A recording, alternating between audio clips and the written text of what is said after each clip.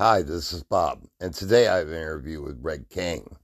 Red Cain hails from Canada, and this progressive groove metal has released their third album, one that you'll return to again and again. This band is growing by leaps and bounds, and here is my interview with Red Cain.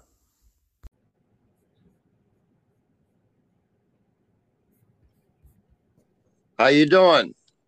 Hey, Bob, how are you? Thanks for having me on. Glad to have you. I wanted to thank you for taking time to speak with me today. Absolutely, my pleasure. How did the recording process go for you? So if we're speaking about this album strictly, this was an interesting experience for us because in the past we have done a ton of planning for every single one of our albums. Whereas in this one, we originally started with a 3-song EP as an idea, and everything else grew organically out of that. So we were putting things on the plate for the album very spontaneously to an extent. Some of the songs were written in a span of less than a month. Like The Great Hunt was one of those. And just in general for us, this was a much more kind of raw and a process that you would expect from like an old school band to follow. And it was very fun, honestly. Like we got together basically in a studio and just jammed, and everything that came out of there we were able to track down and record. And then of course there's extra layers that you put on there when you start mixing and mastering the tracks, but just in general, compared to the previous work, this was significantly more organic. I wanted to ask you, my speaking of The Great Hunt, that's one of my two favorite tracks, The Great Hunt and The Fisher King. Fantastic. Good to hear. And I wanted to know if you could speak on those, and also as far as The Fisher King, how was the recording for the video? Yeah, I can start with that for sure. So Fisher King is actually, from its inception, about 10 years had passed until release. It was one of the oldest ideas that I'd had, and I had the skeleton for the song written before Red Cain was even formed. It was kind of my first attempt at bringing music from the Wheel of Time series and doing an homage sort of thing of to the concept behind those, because from a literary perspective, the Wheel of Time series was not only one of the first English series that I had read when I first came to Canada, was learning the language, but also probably the one that had the most significant impact on my creative kind of stream and inspiration. So Fisher King was born out of that. I held on to it for a long time because it wasn't a good fit for the other albums, and conceptually it didn't really belong in Red Cain up until now. But given that we were going to do this EP that later evolved into the album based around the Wheel of Time, Fisher King was a natural fit. And so we upgraded it quite a bit. We modernized the song. The arrangement stayed a lot of very similar. The vocals I rewrote to basically match the style better, but we wanted to have a very gritty but also epic and bombastic anthem that would cover the breadth and introduce the listeners to the concept and the feel of the album. So it's a pretty long track, especially for an intro track. Yeah. But I think it captures everything we wanted to capture with that. It's really fun to write and perform too. With the music video, again, we had 2 new members join the lineup, even after the video actually was filmed. But the key one was Sam Rideout, who was a new guitarist, and he joined right before we filmed the video. And it was important to us to get kind of a feel of what the live performance would look like and get that out to fans.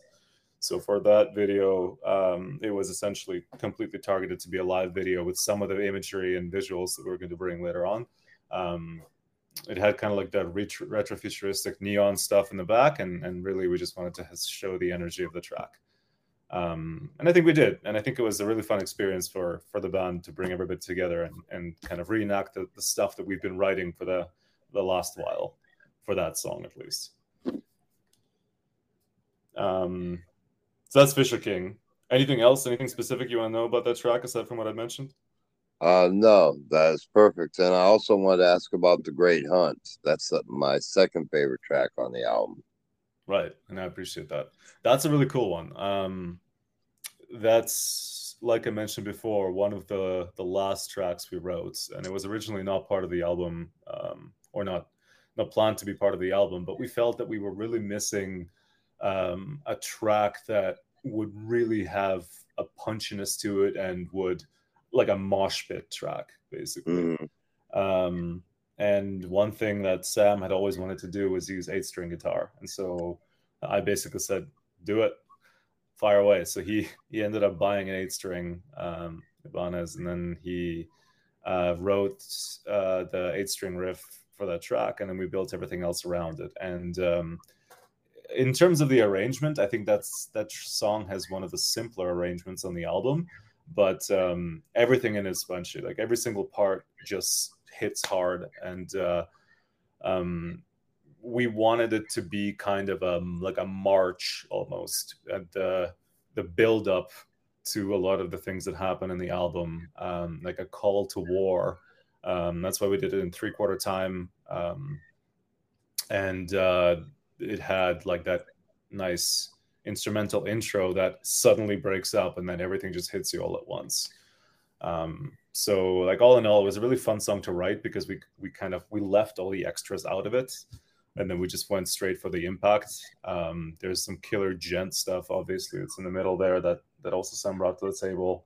And honestly, it was one of the heaviest songs that we had written, and playing it live was also super fun. So I expect it to be a staple of our live shows for a long time. Yeah, as far as I'm concerned, when I first heard the track, I could not get it out of my head. Nice. It was running through my head the entire day. Yeah, excellent. That's the point. Honestly, when I write songs and I really want to hit the expectation, the ideal expectation is that happens, because I know that when I love a song, it really gets stuck in my head for a long, long time subconsciously, and that's how it becomes like a part of my identity almost as a musician or as a listener. So to hear that it's doing that for you is pretty sweet. And as far as the video for We Are Chaos, I wanted to ask if you could speak on that one as well. Yeah, so when we had planned the album originally, and we finally settled on the length of it and the concept and everything related to that, we wanted to do at least 2 videos. One was the performance video, which showcases kind of a look at what the live lineup and performance looks like, and the other one was more in line with what we tended to do in the past with concept-based videos that are almost like mini, like short films. With We Are Chaos, that was the track on the album that really brought all the different characters together that are part of the concept for us, the 4 main kind of protagonists of the album. And so the entire track is written as a dialogue between them. And so I envisioned it originally as them essentially getting together before the final push or the final battle to reach their objectives within the album concept, and planning, pumping themselves up and basically we're getting ready to go to war. The video is a reflection of that, so it was really entertaining to think about it visually. We spent a lot of time figuring out the costumes for everybody in the video and the backdrop, and all the additional content, like the poster in the back wall that featured the single artwork from Fisher King to tie it back to that, and basically spoke directly about who is the antagonist for these people there. And even in the video, obviously my character speaks to the poster directly almost to showcase what's going on. And we wanted to give it a very gothic feel, because obviously the subject matter lends itself to that, but also in my musical background, goth rock features prominently. and I always like to bring in those elements throughout our videos, and this one was no exception. So we like lit up this room in a very kind of like somber lighting, and we put curtains. And I mean, if you watch the video, I think you'll see a lot of those Yes. elements. The one thing that we wanted also to highlight is the like retro futuristic, almost cyberpunk feel of that. That is, this wasn't set in like the gothic past. This is like a almost a gothic future. And you could tell some of that. There's the neon lighting, you know, there's the helmet that Taylor's character wore. There's various modern things in there. And I think that was also a very interesting element to try to include. And then, of course, that was the first video that we had Kaylee feature on and have a prominent role with. And it was also very cool to finally get her up front and get her to do the vocals and show the visuals and introduce all our fans to all the new members. So yeah, it was a killer experience. I want to give a shout out to Zach Kelly for filming the video for us, a good friend. Always a pleasure to work with, and honestly, it was like very, very on the ball. We filmed it very quickly. It was one day shoot, and everything fell into place. And speaking of visual, can you speak on the album artwork and the artist that was involved? So the artwork, we have always placed quite a bit of importance on artwork for us. So generally, the artwork tends to reflect the musical style and musical direction of the album. All of the artworks, at least in their inception so far, except our EP artwork, were basically drawn up by me. So how we've usually done it is I sketch out the composition itself and all the elements, and then we pass it off to somebody who finishes the piece. And so it becomes kind of a collaborative element, but the idea itself is usually designed by me. And I think it's important for us to do that because we view the visuals as a natural extension of the album. So I think it personally is more meaningful to me to have the design done by myself or you know, somebody in the band to reflect that. And this one was no different. It was also a design that was originally sketched out by me. And the difference between the previous ones is that we specifically focused on a more stripped down abstract style in this one. And that was more reliant on color and fewer things in the composition. If you look at our previous artwork for the two Kindred albums, for example, it's very complex, stylized. It has a lot of different elements that you can take a closer look at and be like, oh, this is where this came from. This is the inspiration. This is, you know, the particular Slavic piece of Slavic mythology or otherwise that you can identify there. With this one, it was meant to be just like an abstract boom image that would catch your attention and then lead you into the songs. And I think that tied in nicely to what we were trying to say with this album, which is that we're shifting gears from that complexity in the previous works to something that is very focused and targeted almost in a much more stripped down, aggressive, obvious, abstract manner almost.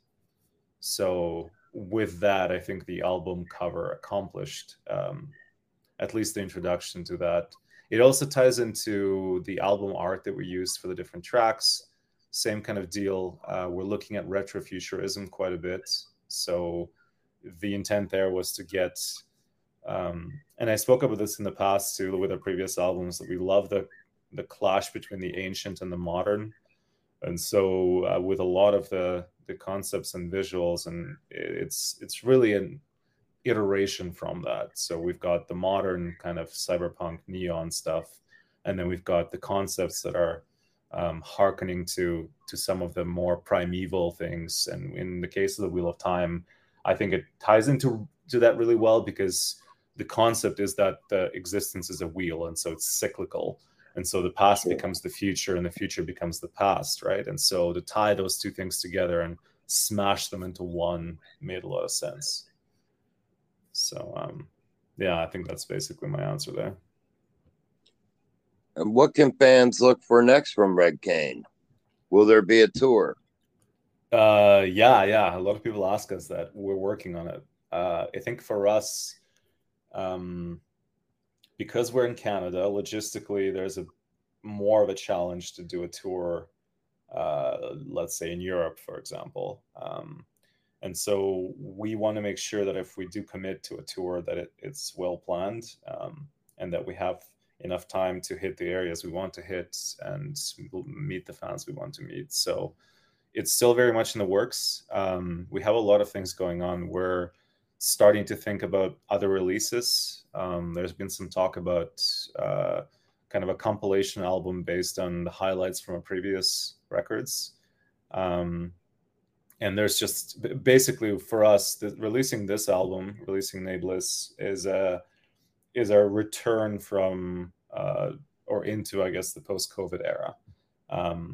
Everything was kind of muted and drawn back during that time, which is normal. But there's a series of steps that we want to take to really get back in touch with fans, see them in person, and reestablish ourselves in the sphere that we're working in. I wanted to ask you as well if you could give me how the band came together, one by individual and also by concept. When you say came together, in what sense? How were the members? How did all the members form as a unit? And also, I wanted to know when did Red Cain decide upon its conception? Okay, I'll start with the second question. So my background is Eastern European. My family is almost exactly half Russian, half Ukrainian, and so I grew up in effectively those two countries. And my Slavic background meant that I had a lot of exposure to mythology, especially Slavic mythology, and then kind of the musical and spoken word oral tradition, passing on stories, myths, legends. And so to me, that was also always very important. And when I came to Canada and was kind of immersed in the rock and roll and heavy metal scene, and decided that was the path I wanted to follow musically, I always wanted to keep that Slavic mythological tradition alive. And so when Red Cain was formed, it was like a vehicle for telling some of those stories, but also doing it in a way that was, heavy, and that was very much like energy, the energy of heavy metal and the technicality of prog and all of that, which I loved. And so when we formed the band first, we wanted to make sure that we do that, but also bring something unique to the table. And with our first EP, we kind of did a scatter shot of the different stylistic elements we wanted to include, and it was from the feedback very interesting and very successful. And then now we're kind of exploring and taking each of those further, while also keeping that thread alive, connecting it back to the reasons the band was formed. So I think, like, conceptually, it's difficult to say what Red Cain is going to be, but it is important to say that we're focusing on a few key concepts, and that is kind of the clash between the ancient and the modern, telling those stories, exploring that mythology and how it relates to the modern world. And then we do this in a way that doesn't restrict us to any one genre. So even on this album, we have, prog influences, power influences. We've got some traditional heavy metal almost. We've got djent. We have death metal. So I think as long as musically what we create is cohesive and it speaks to the listener, we're always going to pursue all these numbers of different directions. And all the band members listen to all kinds of different stuff. So it's fairly natural to pull from all those genres. And metal allows for that. So that's very cool. Sure. So, yeah. So that's kind of the band background.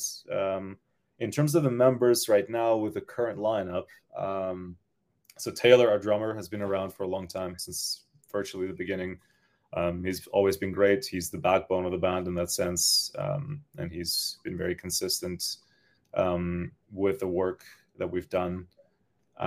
We have Sam Rideout, who joined for this album, and working with him has been very good because he is by far, I think, the most technical guitarist that we've had, and so that allowed us to raise the level of the guitar work that we're able to do. Him and I also get along very well as a songwriting duo. So I think that really the chemistry there has allowed us to be more effective in creating material. So fantastic dude, really love him. Kaylee Yan, who's our bassist and second guitarist, she also joined for this album even a little later. I've known Kaylee for some time. She was in a different Calgary band as their vocalist, and I've always wanted to work with her, so this is a really good opportunity. She's very multi-talented, obviously fantastic, harsh vocalist, but she has a lot of different abilities that we're hoping we can utilize. And then we've got Andre, who is our second guitarist, and he's also a good friend of mine. He was actually on the very first Red Cain EP. So it's almost like closing a loop with this album. We brought him back on board, and he's been, it was like he never left. So there's a lot of potential with that as well, because stylistically he's different from Sam. He's very kind of neoclassical with guitarists like Malmsteen and Steve Vai that are his inspirations. So that gives us another weapon in the arsenal. It really contributes to the fact that we want to explore all these different genres and not stay tied into a narrow direction. And on a personal level, I wanted to ask you, along your musical journey, what has been the best advice that you've been given along the way? It's been a lot of good advice, I think, but I think the two pieces of advice that I've routinely gotten, and time has proven this to be correct, is above all, write for yourself. And that is basically, if you're a musician, in my opinion at least, that is your passion. You're here for that reason. And I think people will respond to that. So there are a lot of, you sometimes see musicians trying to kind of catch the wave of popularity or adjust their sound to mirror what's currently in vogue. But it's easy to get lost in that. And I think what's more important is that you focus on doing what you love and producing good quality content within that sphere, and people will respond to that. There will always be fans who will respect what you do, and it will resonate with them. So I've always followed that, and I do tend to try to remind myself of that. And the second piece of advice is being humble. And that's hard to do because, I mean, we play heavy metal. Everybody sees all the rock stars in history and now, and they want to be like that. But I think on a personal level, humility is important, because you are somebody who's putting your own work out there for others to judge, and you are taking their time and attention to connect with you in that way. And so staying humble about the fact that they are giving you their attention is an important thing to remind you of. And also, it's a people-focused business. Play your cards and then push the direction you want to push, but everyone's an individual, and it's important to remember that in that sense. And along that journey, what would you say has been the proudest moment for you so far? Yeah, it's hard to say. There's been a lot of highlights. I think, honestly, this is almost a predictable answer, but getting this recent album out and the response that we've had, it's probably up there. For the longest time, when I formed the band, I had the vision for the previous two albums already kind of shaping up, but beyond that, there wasn't really anything yet. And so I'd always thought about what would be the next step there. And I think with this album, this is the outcome that I was hoping for. And it is only one of hopefully many other steps, but I'm really proud of what we've put out and accomplished, and the new lineup and how the fans have responded and the kind of opportunities that we're getting. So it's been pretty cool. And when you're not working with music, do you have any hobbies that you enjoy beyond music? I'm huge into sports fan, and also I've played soccer for semi-professionally for almost, I think, over 20 years at this point. I play hockey as well, and I'm a huge soccer and hockey fan. So Your favorite hockey team? Washington Capitals.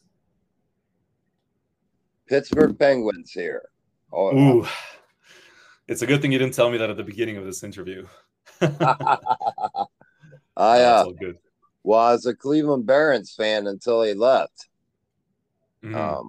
When I was a child, I remember going to watch the Cleveland Barons, and that's where I found my love for hockey. And then Nice. once they left, the closest place to go was Pittsburgh from here. To go to a lot of So games. yes, I still do. Nice. That's I perfect. love the game, and there's nothing Yeah. like seeing it live. No, it's an experience for sure. I try to go when I can. The Flames haven't been giving us too many highlights lately, but that's fine. Still enjoy the game. I also wanted to ask you, what's the best way to get a physical copy of the album and any merchandise from the band?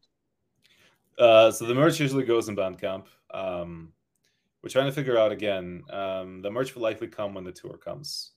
But so we're doing some shirts. We always do. For the physical CDs, that's a tough one. Because of the current landscape and the financials tied to making physical copies, we currently don't plan to make physical CDs of this album. Um, I think if there's a demand, we might do a limited run, but I'll be honest, a lot of the interaction we get is through streaming. We're in Spotify right now. You know, Spotify is where we usually have the majority of people listen to our music, and that's just a reflection of the time. Mm. The one thing that we have considered is vinyl. So I think that's something we're going to look at going forward. And lastly, I wanted to ask you if you could give a message to your fans, what would that message be? Uh, I mean, aside from listening to the music, I think we're really pushing hard to establish a dialogue with our fans. And it's been working great, but we always love hearing people's responses to the tracks. You know, they're heavy conceptually, they're heavy musically. They usually tend to resonate pretty strongly one way or the other with people. So reach out, Instagram, email, Facebook, whatever you like. Tell us what you think. We always love having, you know, we've had in-depth discussions with a lot of our fans, and we're always happy to dive into, like we did here, the writing process with the music, what we were thinking about, what the inspirations were, what's coming down the road. And hell, we might even take your advice about some of the things that we want to do next. I think it's really important, honestly. Like, the fans are the lifeblood of anything we put out. The music is it's fun for ourselves, but the response from other people is really what we're looking for. So yeah, reach out, let's talk. Well, I wanted to thank you, my friend, for taking time to speak with me. It's been an absolute pleasure speaking with you. Likewise, I really appreciate the time, Bob. I think really good questions, and hopefully I've answered them in a way that your listeners and yourself will be satisfied with. Absolutely. And I wanted to also thank you for creating a great album. Like I say, it's very immersive, and I spoke honestly. The Great Hunt is just a track that just has stuck with me, and I listen to it pretty much every day now. Well, So that's high praise. I will say the music, we may have another music video in the works, and The Great Hunt is one of the front runners for the track we might do it for. that'd be great. Well, Yeah. I wanted to thank you again. I hope you have a great rest of your day, my friend. Unfortunately, I got head off to work. Ah, yeah, that's a fact of life. Thanks, Bob. I Yeah. really appreciate it. All right. Thank you, and you have a great day. You too. Cheers. Cheers. I'd like to thank you for listening to today's podcast. You can sponsor the podcast. Just click that button and you can be a member of the family. And remember, come see me for a fix.